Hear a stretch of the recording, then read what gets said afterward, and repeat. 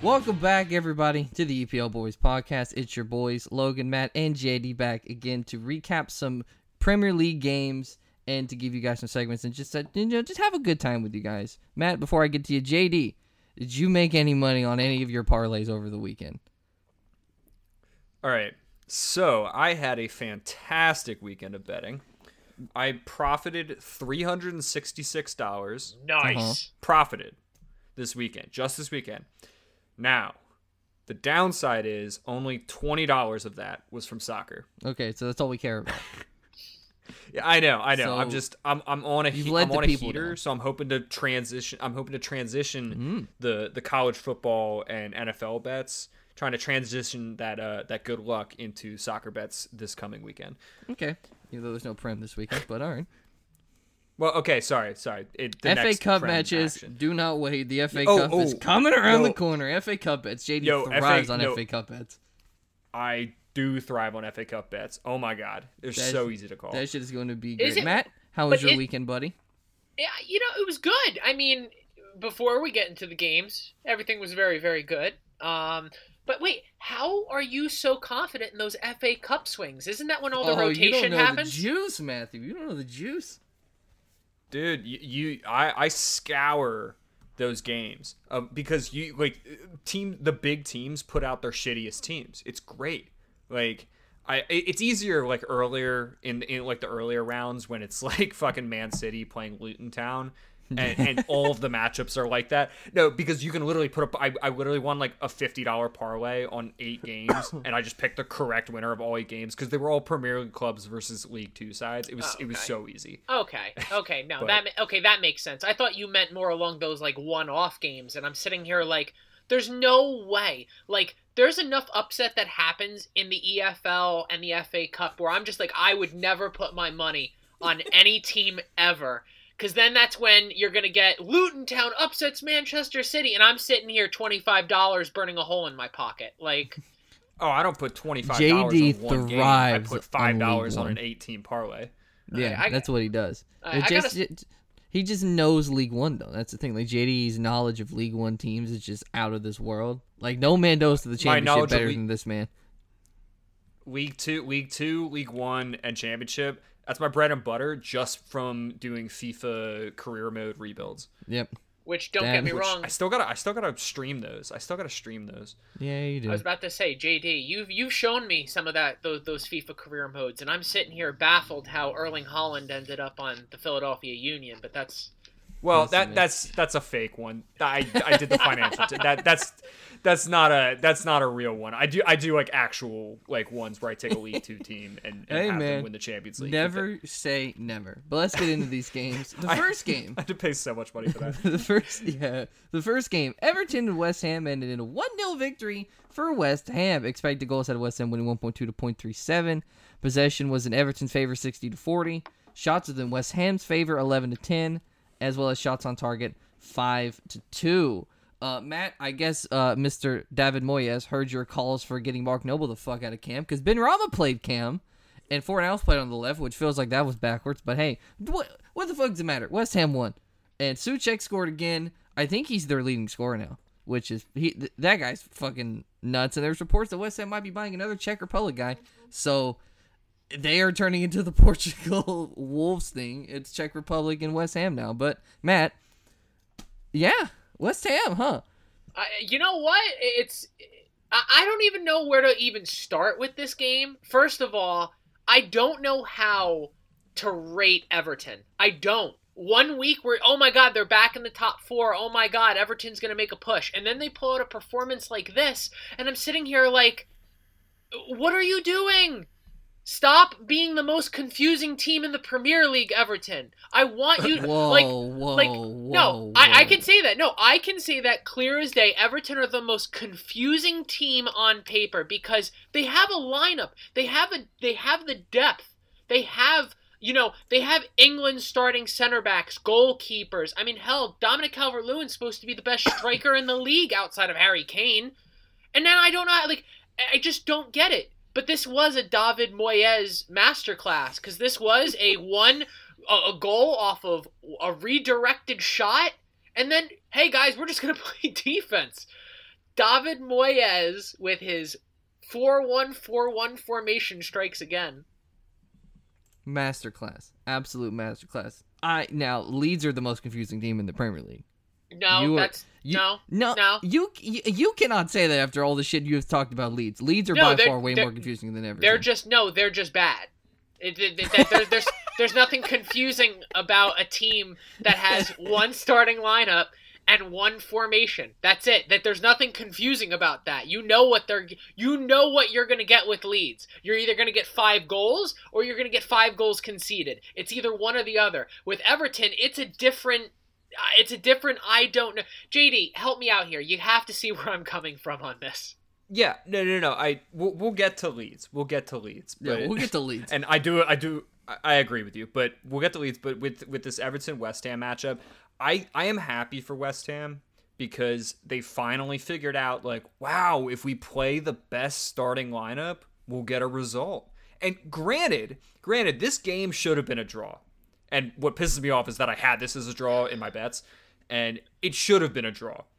Not taking away from the fact that Thomas Souček has had a great season, and these are the goals he scores. So I'm not taking that away from West Ham. It's just these two teams played to a draw. West Ham just barely got it, but it was a good game. It was a good matchup, and it's good to see that James Rodriguez is back. He came off the bench, and it's not like Everton played a bad lineup. Yeah. I don't know if starting lineup, Bernard. Yeah, it wasn't. I mean, starting Bernard isn't great, but Sigurdsson has looked decent recently. And Tom Davies. I think the biggest thing is West Ham started Darren Randolph in goal. Yeah, which is hilarious, and he kept a clean sheet, which is even more hilarious. He was one of my unsung heroes because he kept a clean sheet against Everton. Good for that guy. I mean, filling Fabianski's shoes. Good for that guy. I feel bad. I honestly, I feel bad for Fabianski, dude. In warm-ups, pulls a muscle in his leg like that, dude. That's got to be such a tough way to start the year, start the new year at least. Oh yeah. Not great at all. But yeah, he came in and kept a clean sheet against Everton, which is not something a lot of goalkeepers can definitely say. But yeah, Everton, they are kind of hurt right now. They had to start Holgate instead of the fuck is this the fucking guy's name? Michael Keane. That guy. Apparently England's best center back. Yeah, okay. Also having to play Tom Davies instead of Allen definitely is not great, and having to play Seamus Coleman still, and he's about 47, and then not having Digne. They are kind of hurt, but they were outplayed by West Ham. I think they were slightly outplayed by West Ham. Not incredibly, but the results never lie, as we like to say. Ball don't lie, results don't lie. But yeah, Souček, I think, has been one of the signings of the season. Because how much was he? He had to only be 15 mil. Yeah, he wasn't that much. I don't know exactly how much he was, but he wasn't breaking the bank for them. So if we're going by FOTMob, we're looking at $13 million. Yeah, so that's his market anywhere value. Between 10 and 20 is still a bargain. Oh yeah. Yeah. Yeah. Exactly. Yeah. So yeah, that's just really good business by West Ham, and Kufal as well has been really good for them. That team is just it's getting better. It feels like Mr. Moyes is figuring out his starting lineup more and more each and every single week, and hopefully fucking Haller will not be their striker because he's obviously the weak link in this team right now. Because that guy's, it's so weird because he has such a good build for a striker, but he just sucks, man. He just can't score shit. He just seems like he's just always in the way. But oh well, they win not because of him, but in spite of him. But yeah, that game was kind of like JD said, a little bit kind of boring, a little bit kind of like they both played the draw, but then West Ham scrapped out a win, so good for them. But let's move on to the next game.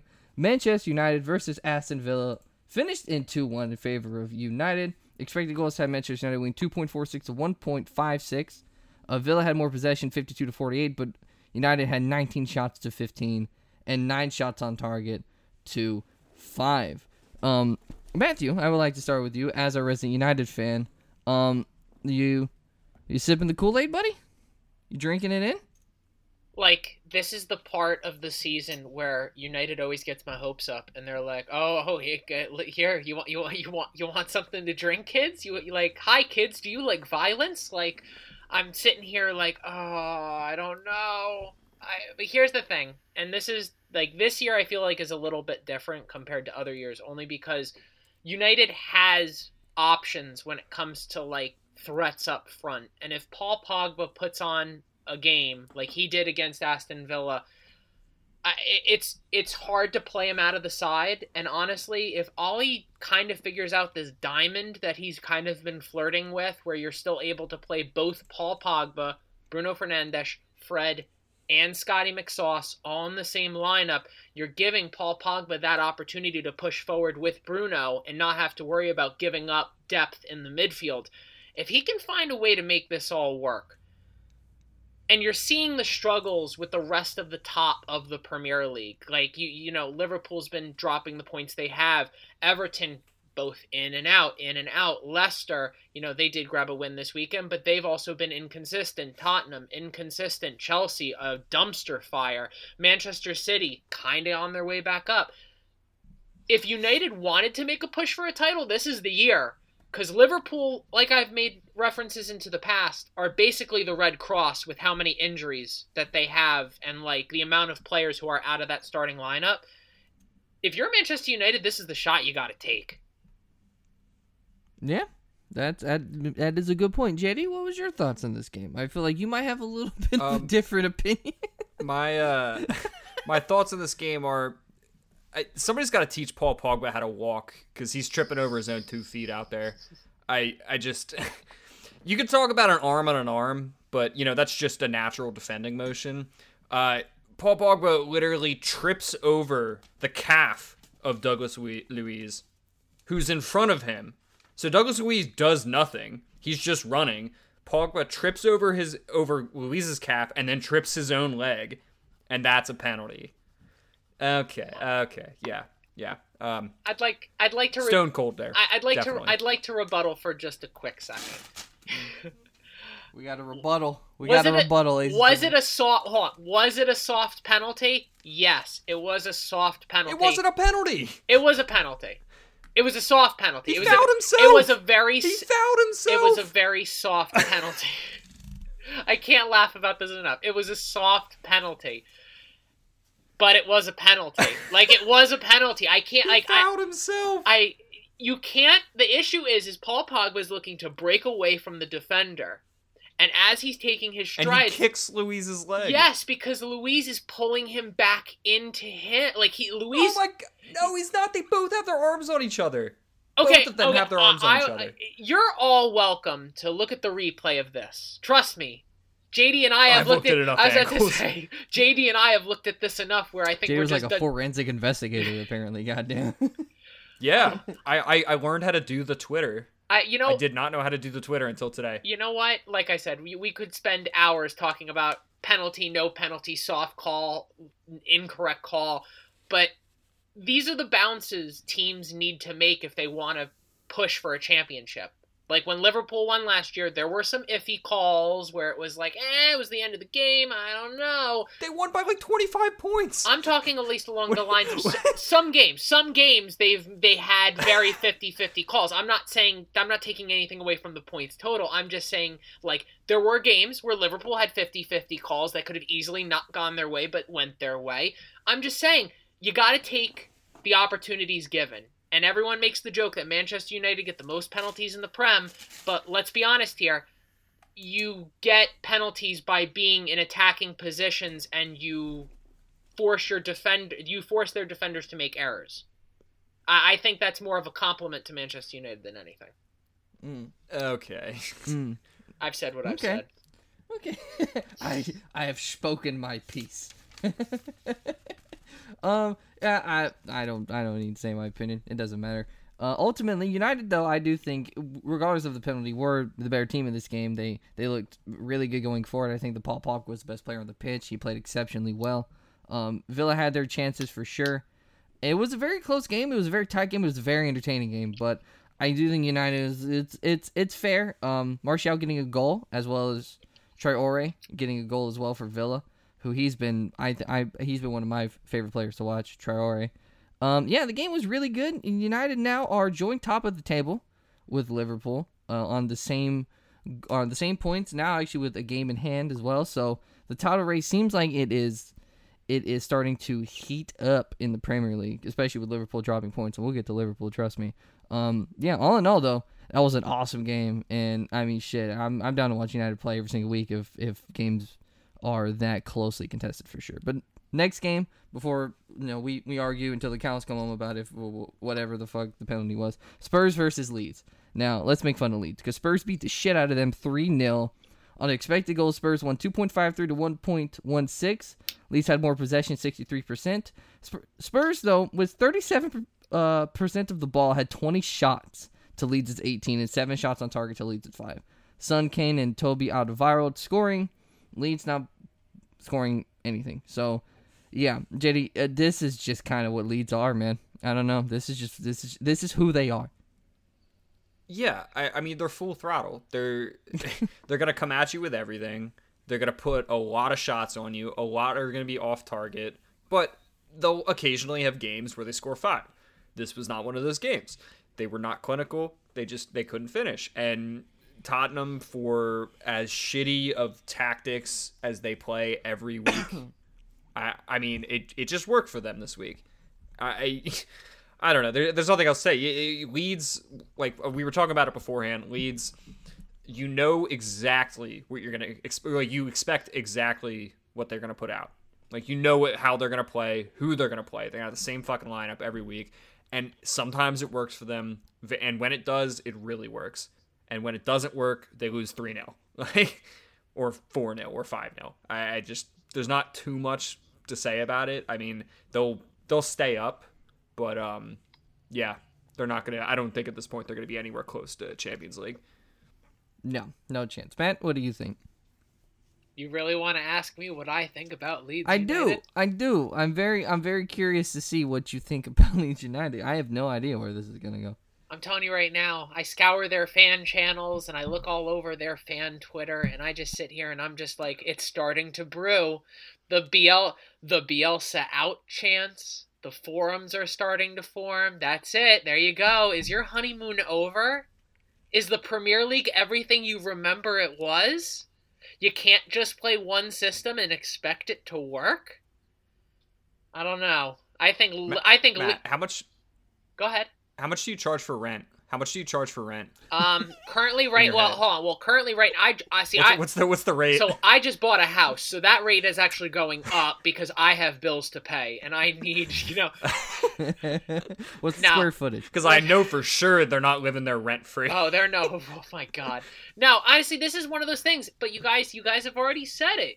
This is Leeds United. They will live by this, and they will die by this. And Josie sat here thinking, like, they're not dumb enough to come directly at me and not leave anyone back there for the counter, are they? And then 5 minutes in, he's like, oh my God, this is a field day. Josie sat there licking his lips, rubbing his hands, thinking very evil things he wanted to do to the Leeds goaltender with all the counter-attacking Tottenham did. Who plays right into Josie's game plan? That's stupid. Josie's the best coach in the world. When you play into his game plan. The third best coach in the world, obviously. Oh, well, they're just, Okay, you know what? It was a soft penalty, and Bielsa doesn't know what he's doing. There you go. I'm done. That's it. Yeah, this is just classic. Yeah, I mean, like, Spurs, you know what the fuck Spurs are going to do whenever you got into the game. They're just going to absorb all that pressure like a sponge and counterattack like a motherfucker. And Leeds was like, what if we just do what the fuck they think we're going to do? Maybe we'll win somehow. No, you won't, dumbasses. You fucking lost 3-0. Because you let probably the best counterattacking squad in the entire fucking league counterattack on your ass. They had like a third of the ball in 20 shots. Like, what the fuck? How do you get outshot But how do you get outshot when you have twice the possession as them? Like, how? I don't understand that at all. Like, Spurs had 20 shots and almost a third of the ball. That's ridiculous, man. Leans are who we thought they were, and they are, again, just like how JD said, they're either going to score 4 goals or they're going to get 5 goals scored on them. Again, I don't care who they're playing. They're must-watch TV. They're entertainment at its finest. It's just beautiful to watch. And Spurs, they had a little bit of bad form there for a second, but now they are starting to find their winning ways again. And yeah, with, again, Son and Kane firing, and actually a different goal scorer, Toby Alderweireld, a different goal scorer than Son and Kane. That's actually crazy. I don't know when He barely scored. I don't know when the fuck that, I can't even remember the last player to score a goal for them that wasn't Son and Kane other than Toby in this game. I genuinely can't, but a goal is a goal, nonetheless. And yeah, that game was, again, thoroughly entertaining, but it's Leeds. What do you expect? Next game, though, not as entertaining. Crystal Palace and Sheffield ended up being a 2-0 win in Crystal Palace's favor. Of course, you think Sheffield was going to win a game. Yeah. On expected goals, Crystal Palace won 0.6 to 0.32. Sheffield had more possession, 56% to 44. But Crystal Palace had more shots, 9-7, and more shots on target, 4-2. Jeffrey Schlupp and Eze scoring. And yeah, Sheffield are probably the worst team I've ever seen in my entire life. They are, man, they can't fucking win anything. They couldn't win a scratch-off ticket. It's trash. I said this last week. They're not a bad team. They finished like 8th in the Premier League last year. Now they literally can't buy a win. Holy shit, dude. Like, I don't know what the fuck Sheffield are doing differently this year other than them just not scoring. Like, they just can't score shit. Like, every single game they come out and they have a good like amount of the possession. They have a couple good shots on target, a couple good chances, and they just can't score anything. And I don't really know what other way to describe it other than that they just can't. And it sucks to see, especially for a team with now we're such a feel good story last year. But yeah, JD, they suck. But hey, Crystal Palace won 2-0. Let's go for Crystal Palace, I guess. I don't know. Yeah, it was good by Crystal Palace. I mean, the Eberici Eze goal was really good. Like I watched that live, and it was an awesome goal right before halftime. I mean, that just sealed it. That sealed the game 2-0 in the first half. Sheffield's not coming back. At 1-0 down, maybe you never know. Maybe they get a point. Maybe they get a 1-1 draw. Yeah, maybe they get a point out of it, but 2-0 down, this Sheffield team, no fucking way. I mean, betting on Sheffield this season is like betting on Shaquille O'Neal to go like over 50% on his free throws in any game back when he was playing in the NBA. You just don't do it. Like, it's not going to happen. Like, it's just not going to happen. Don't bet on Sheffield. They're going to lose every game. I don't think they'll win once this season. Yeah. Matt, do you think they're going to win once this season? I think they'll get one win. I really do. I have this against two. It's going to be a shit show. It will literally be a shit show. It'll be a goal in the 10th minute or earlier, and literally 11 guys or 10 guys all behind the ball for 80 minutes. That's how it's going to be. Tottenham. Yeah, but like I said. Yeah, they still have to play Fulham again. They still have to play Brighton again. They still have to play West Brom again. I mean, Liverpool I think Arsenal again. Like I said, I think Sheffield will get one win. If they go without one win, we're talking about not just the worst team in Premier League history. I think we're talking about the worst team in top flight football ever. If they can't grab one win. Yeah, maybe. They're possible. They would definitely be up there because, man, it doesn't matter what the fuck they do. They just can't score. And even if they do, they end up conceding like 2 or 3 goals. So, like, what the fuck does it matter? And even against, like, Crystal Palace, a team that you think, like, theoretically they would have a decent chance against, they still were just, like, they they really weren't that close because Crystal Palace, I mean, from the jump, Schlupp scored like the 4th minute or some shit. They were like immediately down, and yeah, that's really all there is to be said about it. Sheffield are maybe gonna win one game, maybe. And Crystal Palace, yeah, they're okay, I guess. The game really wasn't all that great. However, this next game, Brighton 3, Wolves 3. This was a game. Expected goals at Brighton winning 2.42 to 1.82. Possession was in Brighton's favor, 54% to 46. They also had more shots, 13 to 11, but the same shots on target, 4 to 4. JD, what the fuck was this game? I didn't expect this at all. Dude, I figured this would be a good game. I didn't think it'd be this good of a game. I mean, just everything about it, all the goals. I mean, Neil Mope scored literally 15 seconds after the second half restart. Like, that's fucking awesome. I'm just mad because I also had Wolves winning this game in my bets.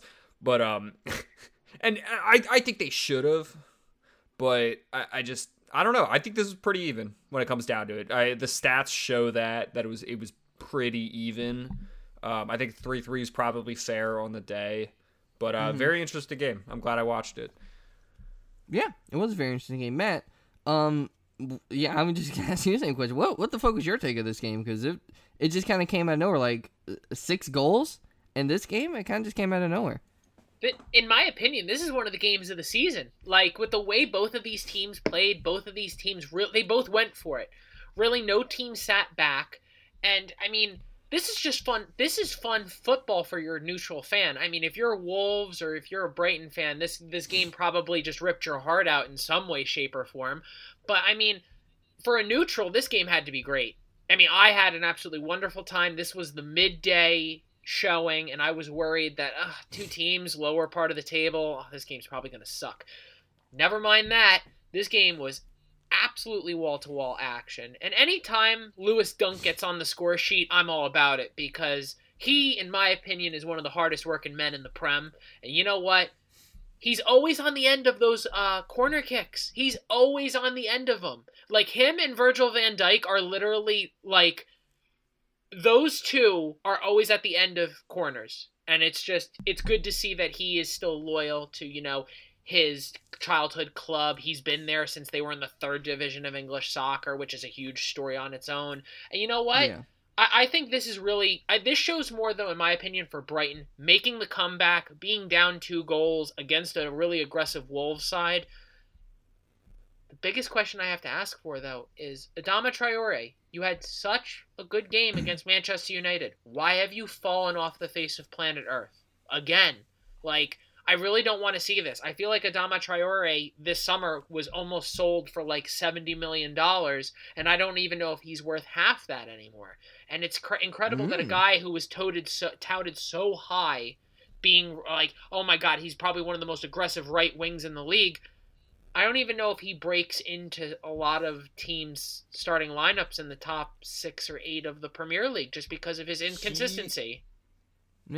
He played really well today, though. In this game, I thought he played really well in this game. I don't know. I feel like he didn't show on the stats, but his dribbles, his dribbling, his passing, his vision was I thought was amazing. I don't know.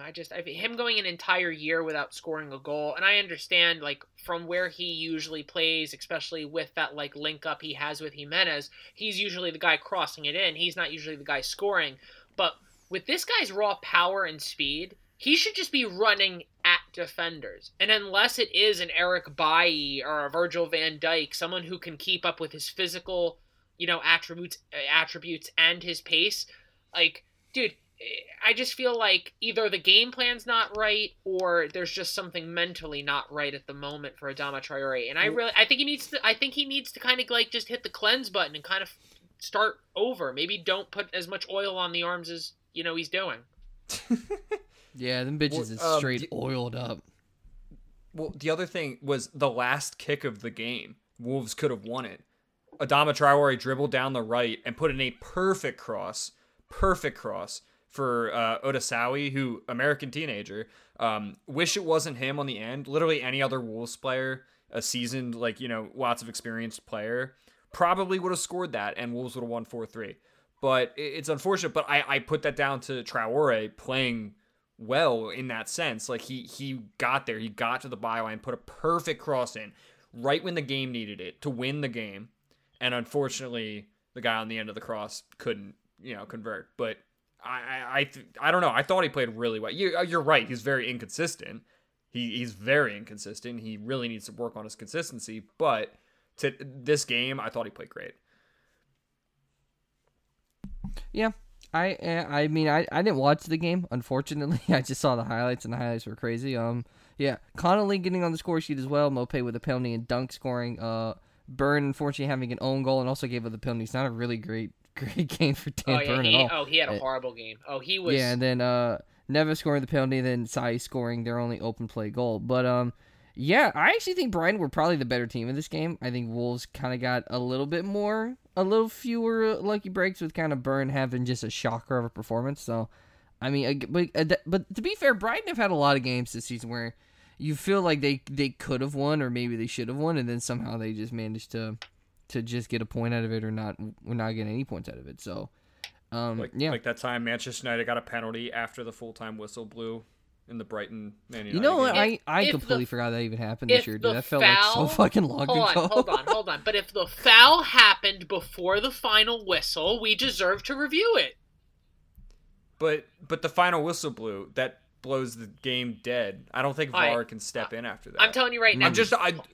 No, you could say you could say what you want. There was literally an issue in the Bundesliga where both teams went to the locker room and then VAR brought them both back out of the locker room. That's when it's too late. See, that's ridiculous. That's ridiculous. That's the same situation. We are not having this argument 3 months after the game happened. It happened. Everyone said their piece. Let's move on to a different game. Arsenal.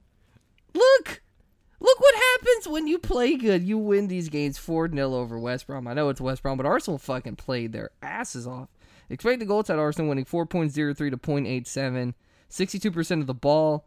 21 shots to 7. 12 shots on target to 3. Tierney, Saka, and Lacazette had a brace. And just whenever you think they're out, they are currently 3 points behind Chelsea. And I think 10 points outside of the top of the fucking league right now. JD, I'll ask you this. As a resident Arsenal hater, do they have time to finish like 7th? 7th, I mean, sure. The way the rest of the table's going, yeah, sure. I mean, yeah, they're on a run of form, like, for sure, but they still haven't really addressed their main issues. I guess they've just been playing better, but that's not saying much, like, based on how they were playing. Yeah, they win 4-0 against West Brom, and it's West Brom, let's be honest. And I know Liverpool literally just drew them, but they're not a great team. And Arsenal, on paper, should be a good team. I know they have a lot of injuries, but what I took more out of this game, what I found more interesting was this was the first time in a while that we got to watch a snow game, and a true snow game. Yeah, where it was a great snow game. Like I can't imagine playing in that game. Like that'd be, it was so fun to watch, but like that must have been hard as shit to play in that game. Like I don't want to say that the conditions may have gone in one team or the other's favor, but like that, it really affects the players. When you have very low visibility. I mean, that I don't see, maybe I don't see that game playing out the way it did if there's not a fucking blizzard in the match. Yeah, that's fair. Weather does always play a factor, especially, yeah. And I was also really hyped for the snow, and then like it seemed like they cleared out the snow for the first half, but then the snow was like, wait a minute, we're gonna keep falling, and it was all over the place towards the end of the first half. Matt, do Arsenal? I'll ask you this instead. What is this Arsenal team's peak? Where do you think is the highest this team now can finish? Because they have had a couple of good results in a row. They needed this. They're starting to heat up whenever some teams are starting to struggle to find a little bit of form. How high is this team's peak? I mean, it's as far as these kids will take them. I mean, that's the real thing. I mean, the kids are running the show. It really is crazy. Tierney, Saka, all these young lads are just... It's amazing to see that, oh my God, it only took Arsenal to play with a bunch of kids for them to actually really have hope and faith. And it really helps that someone like Lacazette's finally finding the net. If this guy can find the net consistently, he's a top 5 striker in this league. And I can say that with ease. Like, if Aubameyang and Lacazette could actually find the time to link up with each other, Arsenal are a top 6 team. We sometimes forget Arsenal are a top 6 team. If they start playing like a top 6 team, we've already described Man United is in a title charge maybe because the fact that the rest of the table is kind of just all over the place. So it's as far as these kids and Lacazette can take them, but I think the biggest worry and concern I will have with Arsenal is, can that back line stay consistent? One. And then two, Aubameyang, dude, this was another game where I'm sitting here like, where is this guy?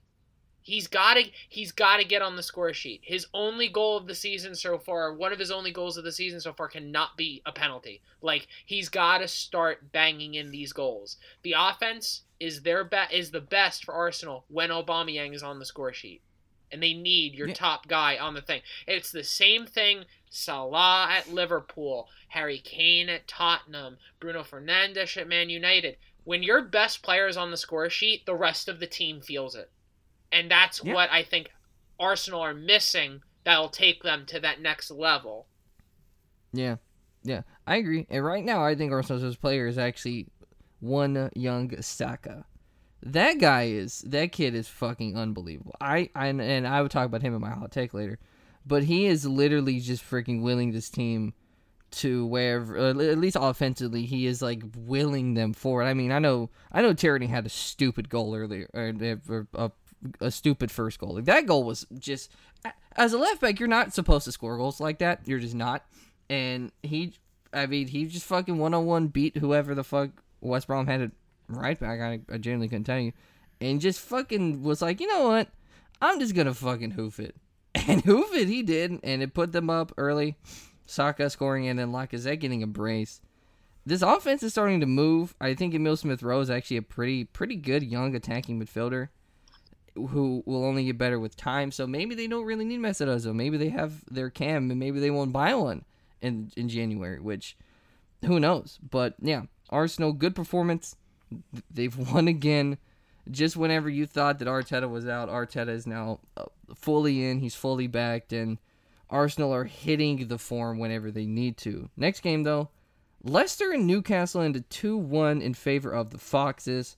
Expected goals had Leicester winning 0.7 to 0.26. They have more possession, 57 to 43, more shots, 8 to 9, and more shots on target, 3 to 2. Maddison and Tielemans scoring for Leicester, and Andy Carroll, remember him, scoring for Newcastle.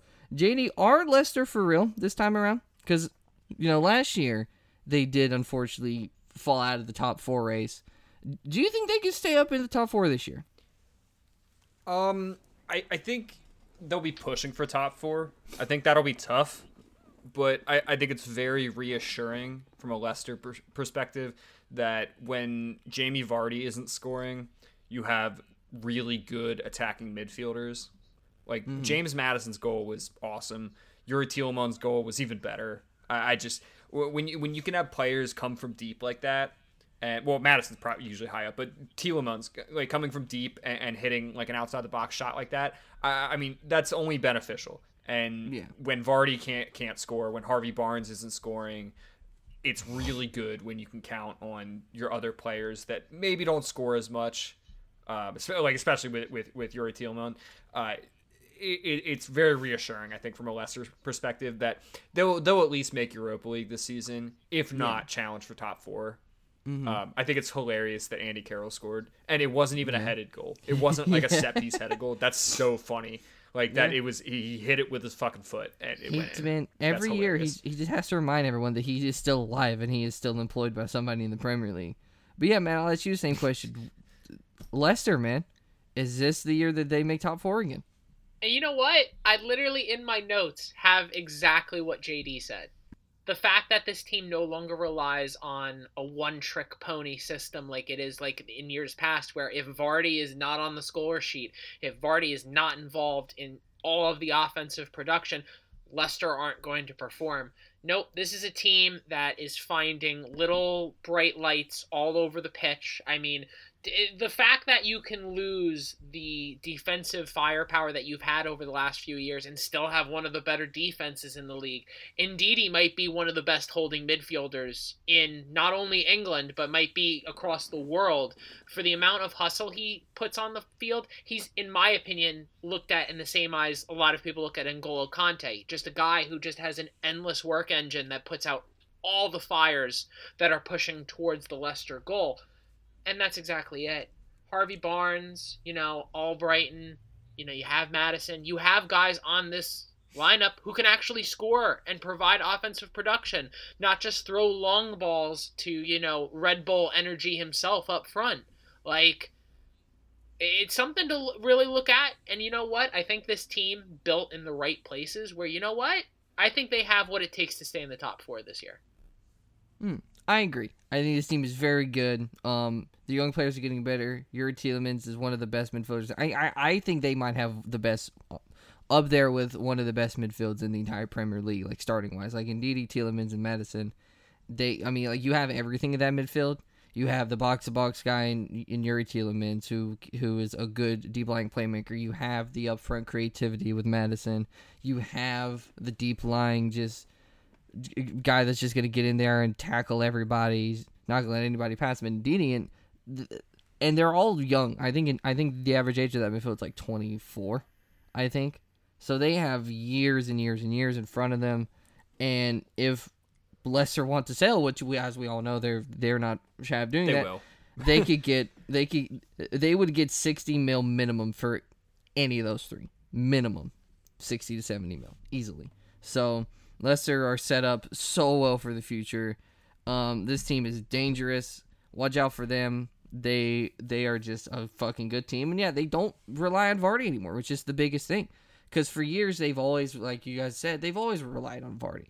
And this year, they don't do that anymore. They don't need to rely on Vardy. They have other players that can score, and Vardy just seems more like a luxury than anything. Like, Vardy just seems like, whenever we need him, we can try to rely on him. But they don't, that's not like their plan A, B, and C, is to just rely on him, which is very good for Leicester. But let's move on to the game that a lot of people want us to talk about.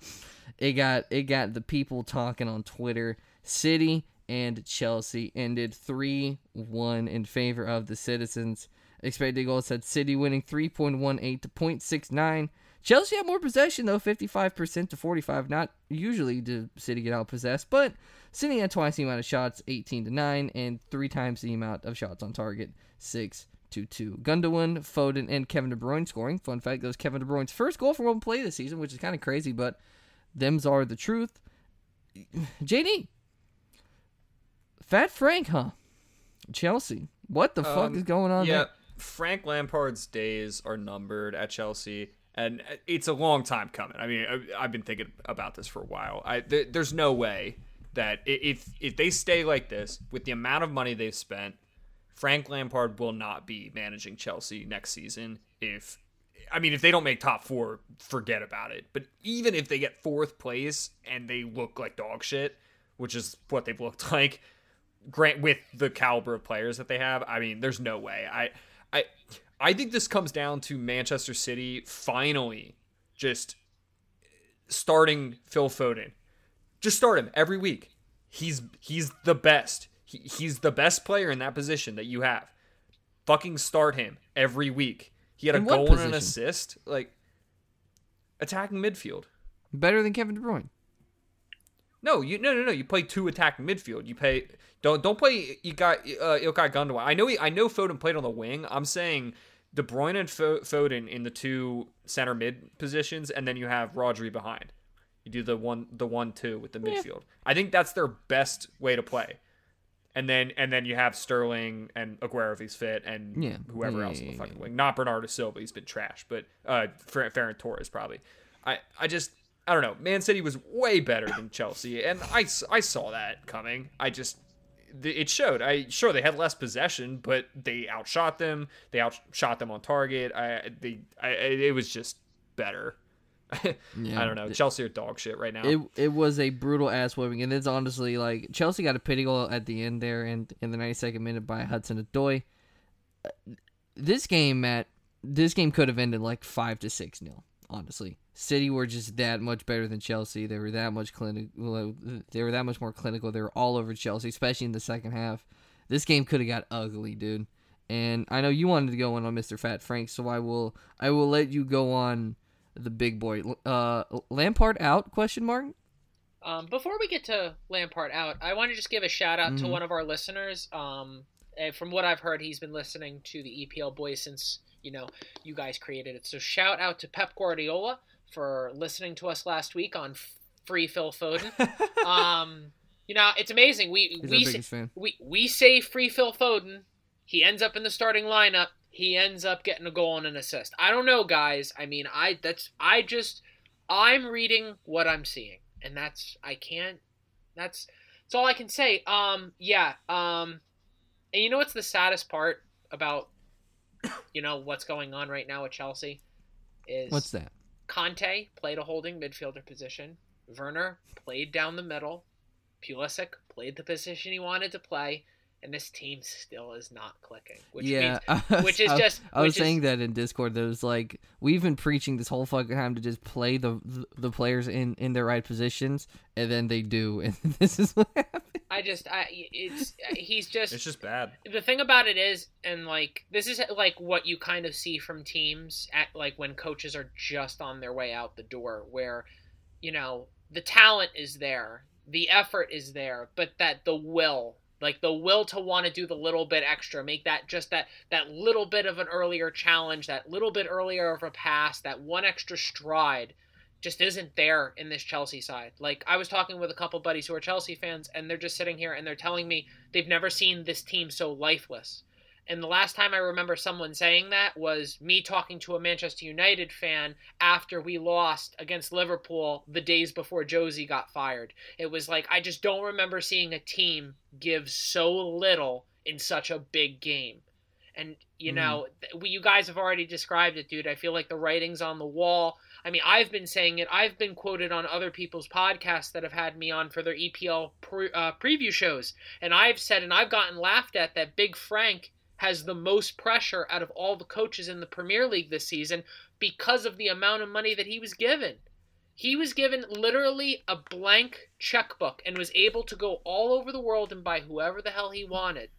And I'm telling you right now, Chelsea have fired their managers for a whole lot less than kind of looking okay. So, yeah, and you know what? It's going to be really sad if Big Frank's really knocking on the boss's door asking for a few additional dollars to help him out through the January transfer window. I worry for this Chelsea side, because if they don't get their shit together soon, because Mendy might be Kepa 2.0 by accident.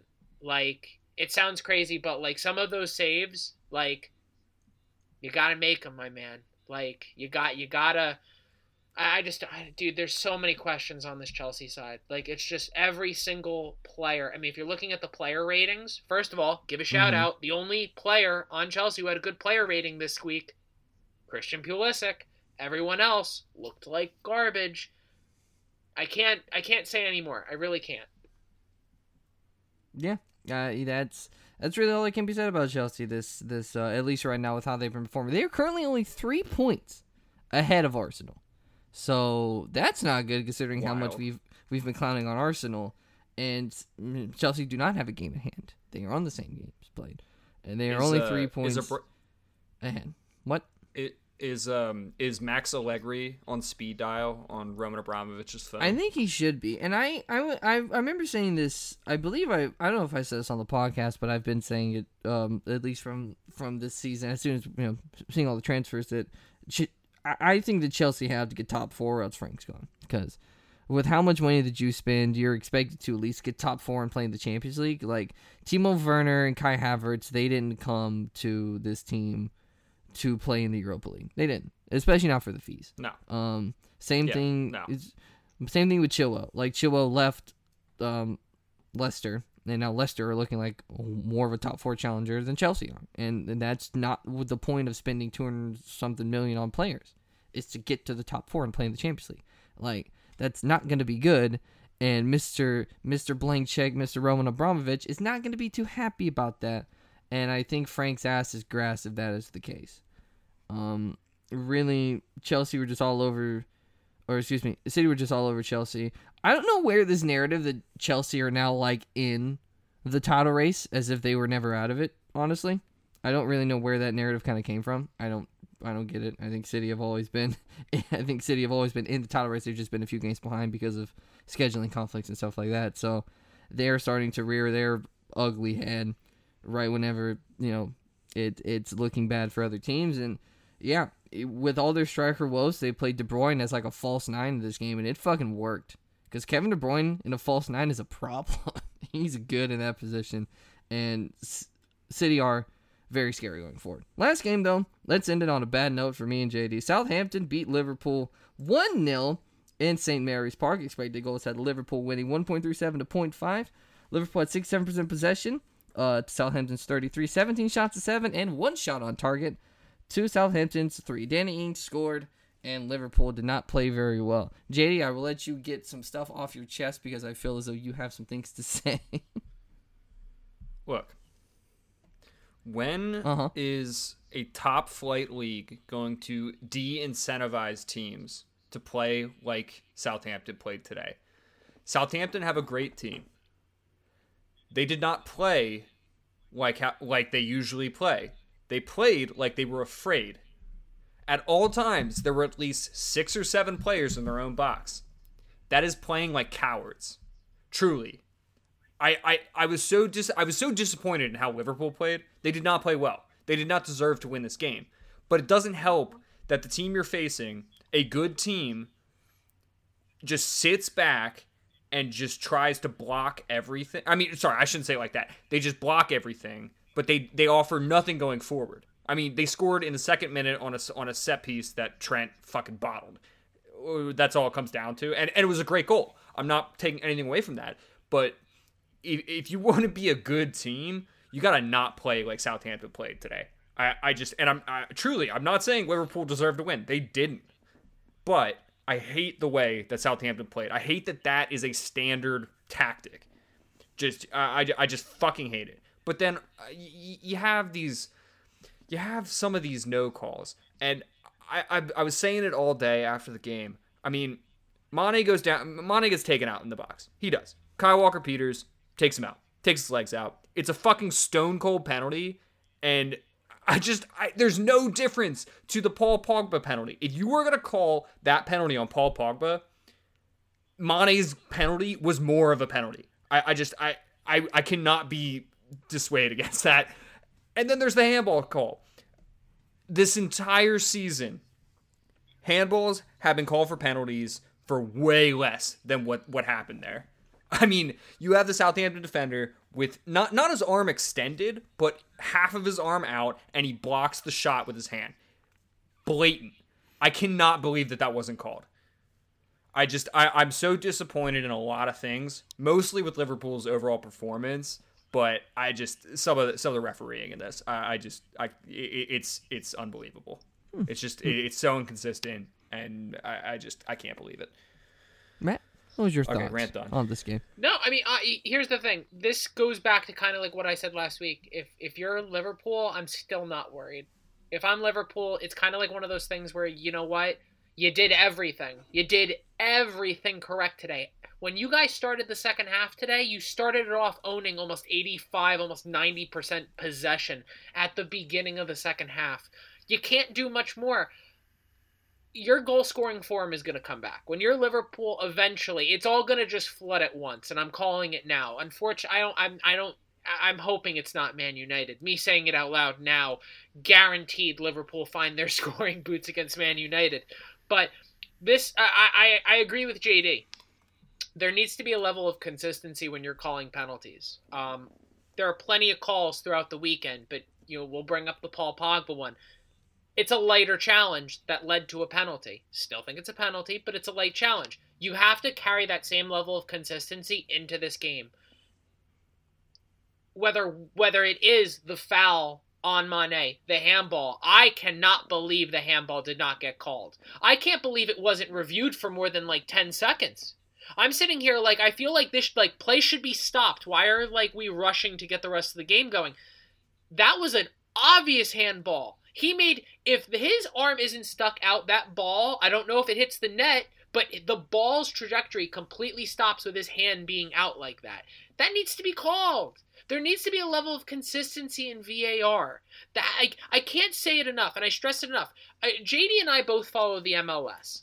The one thing, JD, I can say clear as day is VAR isn't great in the MLS, but can you at least say it's consistent throughout the league? Every call seems to be at the same level, and referees are held. Oh, yeah. And referees are held to keeping things at least neutral. If a red card isn't being called in DC, that same challenge is not going to be a red card in Orlando.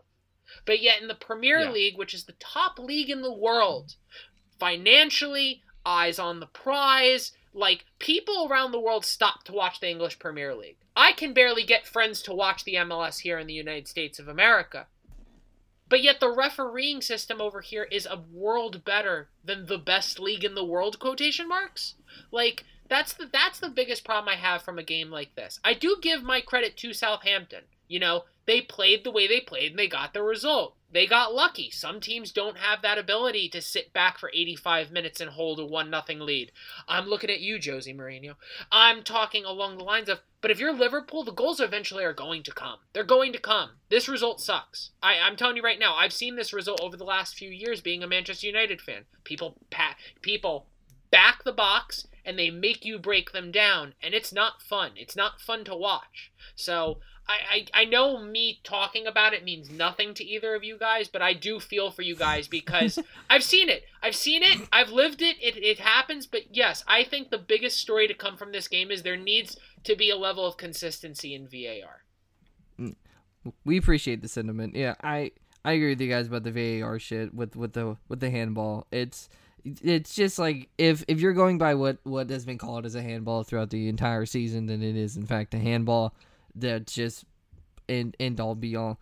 I want to talk more about Liverpool because I think this was a trash performance by Liverpool. I think that the sentiment Liverpool did everything right could not be further from correct in my opinion. Just like 2 minutes in, you have Trent marking their highest score on a free kick, which is Southampton's probably their most dangerous way to score, and that's it. And like Alisson is just caught out of position so poorly because only one, like, it's so poorly defended, and like it's just embarrassing. We only have two. I mean, I guess that's what happens whenever you have two CDMs playing center backs. I guess it's kind of what happens because Henderson and Fabinho had to play center back, which is not good for Liverpool. And just offensively, man, 43 crosses. I'm so sick of just seeing all these crosses just come in, and there's no football being played through the middle because Liverpool right now are the most predictable out of any top 6 team. They are the most predictable because over the last 3 or 4 games, it's just been cross. Hope the people score, and that's really it. And it's like whenever you have forwards that aren't really big, Salah and Mane, that's not really gonna work whenever you're fucking crossing it in 43 fucking times. Like Southampton, they played exactly how they should play to win this game. I completely disagree with you, JD, about how like they should be like whatever for playing this way. They got 3 points out of it. It doesn't fucking matter. They're won. Cowards. Liverpool cannot break them down because Liverpool were not better than them. That's what matters. Liverpool had 1 shot on target from 17 shots. That's what matters. Why will we not change the way that we play whenever teams are obviously going to go and play a low block against us? Where's Southampton going to? For the entire game. Who knows? Whenever we allow them to score within 2 minutes, yeah, they probably are. That doesn't fucking help. We're going to have such an issue with breaking down low blocks anyway, that giving them a 1-0 lead within 2 minutes, it's just going to kind of incentivize them to play that way anyway. So, I don't get why. And the midfield too, man. This is what annoys me the most. The midfield is set up so well to play such good, fluid, beautiful football through the middle of the pitch, and yet we just don't do it. We just cross the whole fucking time. Like, Thiago is sitting in between the center backs, man. That's not what we signed him for. We signed him to be like a number 8 playmaking passer, and he's just sitting there like shielding the center backs, man. I hated that performance. I couldn't stand it. We signed. Thiago is gonna show himself how good. Like, he's gonna show how good he is in the Champions League when teams aren't gonna be cowards like this Southampton team was. Look, we had 1 shot on target, from 17 shots, that doesn't count the 8 block shots that were probably goal bound. Now, yeah, good on Southampton for blocking those shots, but that's what happens when half of the team is in the box at all times. You're going to get a fuck ton of block shots. I can't say it enough. It's yes, why are Liverpool getting better shots? Very bad today. Why are Liverpool shooting at like 3 or 4 different people though? That's the thing. Why are Liverpool selling for that bad of shots? Why? Because that's all they have. Because you allowed a goal within 2 minutes. 5 players That's in the box. why. You can't dribble around 5 players You in the allow box. a goal within 2 minutes, and then they sit the fuck back because you're marking shit. Because you're not playing well. That's coward. It's a win, dude. They're if cowards. Liverpool in the same way, you wouldn't say a fucking thing. Same. Liverpool. They don't play that way though. But they don't play that way. If it's a win, then what the fuck does it matter? They won. Who cares? We weren't better than them. So because we don't know how to fucking break down a this. low block. So because they do it against us because we can't break it down. And it showed in this game. It showed against Newcastle and it showed against West Brom. We can't break it down. And it's gonna keep happening unless we make some changes. Either buying an actual striker that can score from crosses, or just fucking like not crossing 43 times. I don't know. But we got what we deserved. We did not deserve anything more than a loss in this game, in my opinion. So I actually have a question for you guys. So just like with everything going on, this is now a period where Liverpool have gone goalless for the longest period in time since Jurgen Klopp has taken over as manager. You had poor performances from some of your stars across the field. Alexander-Arnold turned the ball over for the most times in one game compared to anyone else in the league this season. You're not, and you guys have said everything. Honestly, you guys have gone really into it. The amount of crosses being thrown in to people below 6 feet tall, like with all the like consistent issues and everything that seem to be rising to the surface and the straight results of drop points.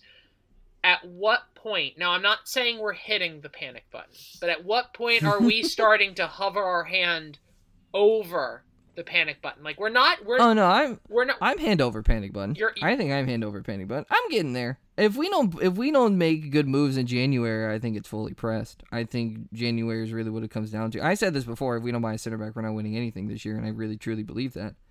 And I don't know if it's going to be just a center back, because defensively it's not really been the issues. I mean, it's really been offensively, which is kind of crazy, and it could just be bad form. But I said this again last week against, well, not last week, but a couple weeks ago against West Brom, that I just think it's a good bit of it is down to our reluctancy to change anything going forward, like other than like what we've always done against any team, regardless of how they're playing or anything like that. I think is really what it comes down to. And I'm getting there. I'm not really fully panicked just because how fucking open the league is. Like, United could find a shit form, City could find shit form, and Liverpool could win like 4 in a row. Like, who knows? You know what I mean? Like, this season has been so up and down that I don't have any fucking clue how it's gonna look in a month. Like, I genuinely don't. So because of that, I'm not fully panicked yet, but I am getting a little concerned currently with the way the Liverpool's been playing, I will have to say. And JD, what about you? I mean, is our hand over the panic button yet? Dude, I hit the panic button 2 months ago when Pickford murdered Van Dijk. Rest in peace. May he rest in peace. May he rest in peace. Seriously, when that happened, I was like, holy shit, this season is not going to be comfortable. Because with Van Dijk, what you have is security. It doesn't matter who's playing next to him, whether it's Gomez, Matip, fucking an academy player. It doesn't matter. Van Dijk allows the front three to have security where they're not every game thinking, oh, we have to score 2. No, with Van Dijk they're like, okay, we'll score when we're able to, because we're probably not going to let in that many goals. I think that's the bigger issue. And then it doesn't help that Gomez is injured, Matip's injured on and off, and then also Diogo Jota is, out now for probably another month. I mean, that doesn't help where we can't even rotate the front three. I hit the panic button as soon as Van Dijk went down. I watched that challenge and I knew he was going to be out the season. And it's it's incredible that Liverpool are even in the position they're in. So yeah, especially considering that we have no senior center backs at the moment, none at all, which is great because Matip's hurt. Like always, so Yeah, not great for Liverpool, dropping points in the third straight game. Over the last 3 games, they've gotten 2 points, and now the title race is completely blown all the way wide open. But those are all the games. We had some really good ones, some really funny ones, and some really depressing ones for pretty much all the fans. But let's move on. We have some hot takes to get through, though. We had some hot takes in the recaps, but now let's go with some other hot takes. I want to go first. And I truly do believe this. I think Saka is the best youngster in the entire Premier League. I think he's better than Foden, and I think he's better than Greenwood.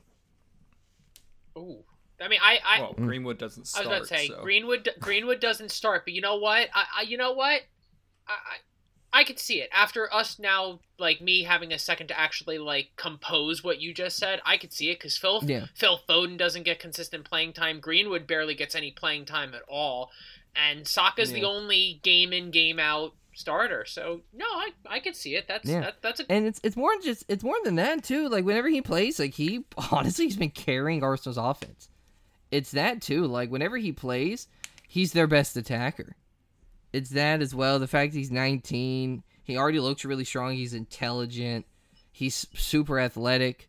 He's just a really fucking good player, and he's only going to get better and better and better and better and better. So I don't know if that's really a hot take, but I truly do believe this, and that would definitely make a lot of my Arsenal friends happy that I said that. But I do believe it, and I would take Saka over Foden in a heartbeat.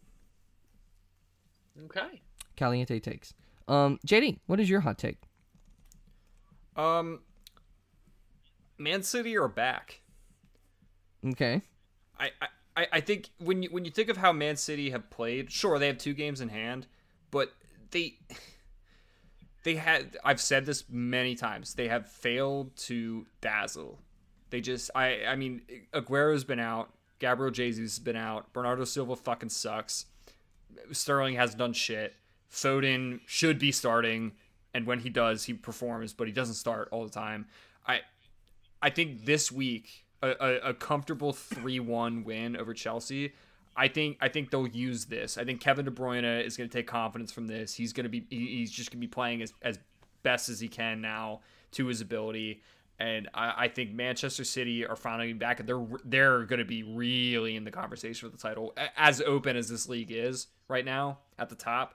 I think a lot of people were writing Man City off just because they were playing well. It's not that. It's just they weren't playing as good as you think they should be. But I think this 3-1 win over Chelsea, it was very convincing, and I think that's really going to kickstart their season. As painful as it is to say, I think they're going to be a real title challenger. Okay, Matt, what is your hot take? Here we go, boys and girls. Matt's hot take of the week. Mm-hmm. If Arsenal continue this form, with these players and this style and this attitude, and Arteta's system seems to work, Arsenal Football Club will finish above both Chelsea and Everton this year. Okay. I mean, honestly, I could totally see that, because I think Chelsea are like 1 or 2 more bad performances from just exploding, and Everton are Everton, so they just are always going to be failures. So I see it. If Arsenal get a snow game every other game for the rest of the season, they might win the title. But yeah, it might be GG, bro. I could see it happening. Okay, well, here you go, Matt. If will. Matt, because that was kind of vague. What position? What position? Hold on. I'm gonna ask you to put a position on this, because that's a very vague hot take. Because that could be where they're at right now, or that could be first. We don't know. You know what? I looked at the Premier League table. I'm looking at it right now. Mm-hmm. The number 8 speaks to me.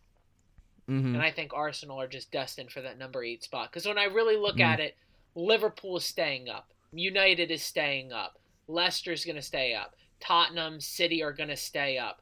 I believe Southampton are going to stay up. And then I think Villa will finish that number 7 spot. Mm-hmm.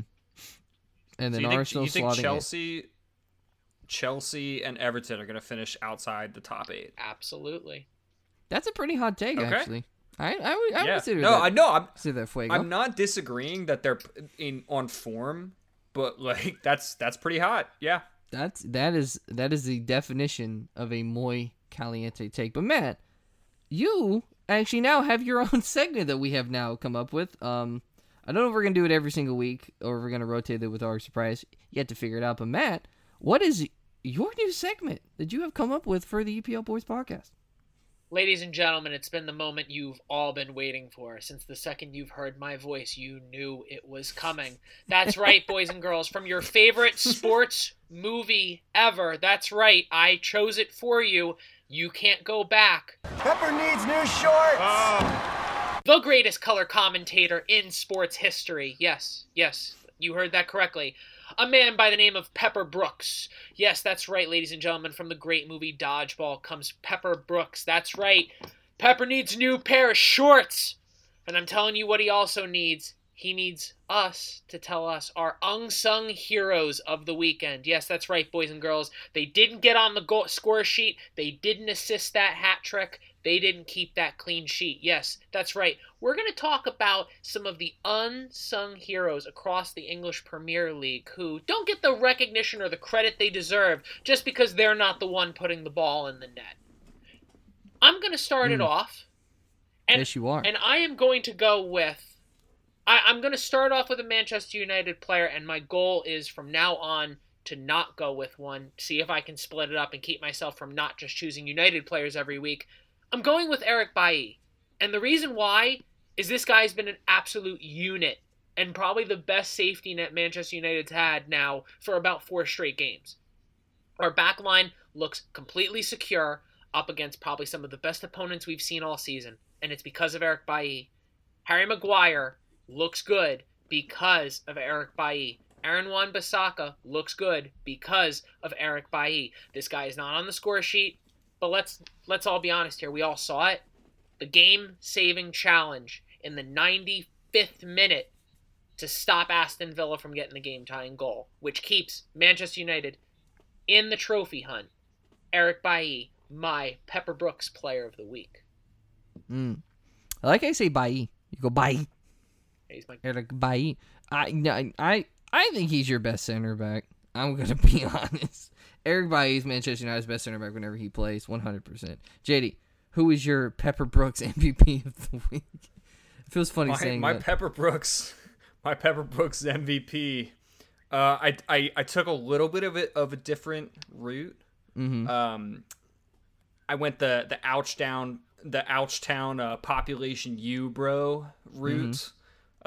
Mm-hmm. Dan Burns from Brighton. Ouchtown population you, bro. Let's talk about Dan. Let's talk about Danny fucking Burns. Oh boy. Look. Unsung hero for my bro here gets it. He scores an own goal. He concedes a penalty. But you know what?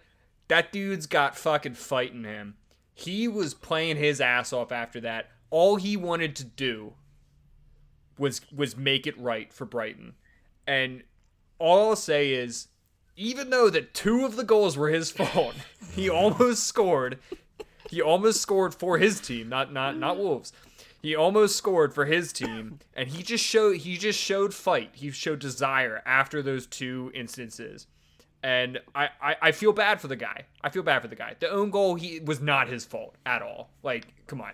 There's a lot of own goals that could be the defender's fault. It came at him at the worst possible speed and angle. There's nothing he could do about that. The penalty is definitely his fault, but he's going up against Adama Traore. You can't defend them. Adama Traore was my second. He placed second in this list because of how well he played without scoring or assisting. And I guess we weren't supposed to pick somebody who scored or assisted, and technically Dan Burns did both of that for the other team because they count a penalty concession or a penalty win as an assist. But I just think Dan Burns had a rough day at the office. Danny Burns will be back. He'll be back firing next week. Not next week because there's no games. In 2 weeks, he was Wolves' he'll be back unsung firing. hero. He was the unsung hero for Wolves. He was Wolves' definitely sung hero for sure. There we go. I went Danny fucking Burns. I love your analogy that you went like, oh no, this is my Ouchtown population, you bro. He did though. He did after that though. You could tell he was like playing for his boys. He was like, man, I fucked up. I gotta score to make it right. Like I just did. He almost scored. I know. He almost scored after that. Bro, he was trying would've his been ass perfect. off to score. He really was. He was like, bro, I gotta make this shit right. My unsung hero, I went a little bit different. I get no, even though not really. Again, went with I have two that I'm debating between. I don't know which one I want to go with. I think I do. I guess I'll go with the other one as an honorable mention. Pierre-Emile Højbjerg for Tottenham. Just what I think is an unsung hero is just that like box to box mid or like CDM anchor, right? It does everything. It doesn't score assists, so like everyone's like, oh, what did he do? Lol, midfielder without a fucking goal or an assist, you know what I mean? But Højbjerg, he had a key pass. He completed all three of his dribbles, drew 3 fouls, completed 4 out of his 5 tackles, and got 2 interceptions, which is a pretty good stat line. But the one I'm actually going to go with is one Danny Ceballos for Arsenal. Because Danny Ceballos had a fucking game against West Brom. 7 out of 10 accurate long balls, was just slanging them passes. 3 key passes, completed all of his dribbles, made 3 out of his 4 tackles, and completed 7 interceptions in helping anchor Arsenal to a 4-0 rout over West Bromwich Albion. I think that is a textbook unsung hero performance because Ceballos did everything he could have except for score or assist or score an own goal, I guess. He was the rock for Arsenal in that game. 10 tackles and interceptions. God damn, man. And he's like one of their most creative attackers too. It's crazy. He is, in my opinion, the unsung hero of the weekend. Because I don't know where Arsenal's midfield would be without him. He made Xhaka look like he was actually worth something. You know what I mean? And that he made Xhaka look like he matters. And that there would make him basically MVP of the season. If you can make Xhaka look good, that's it. Congratulations. Here's the trophy. Yeah. We just created it, but it's yours. Mm-hmm. Yeah. GG's. Yeah, Ballon d'Or. Come on. I mean, someone's got to win it since Lewandowski didn't, so you may as well give it to Ceballos for making Xhaka look like a good footballer. If Modric can win it.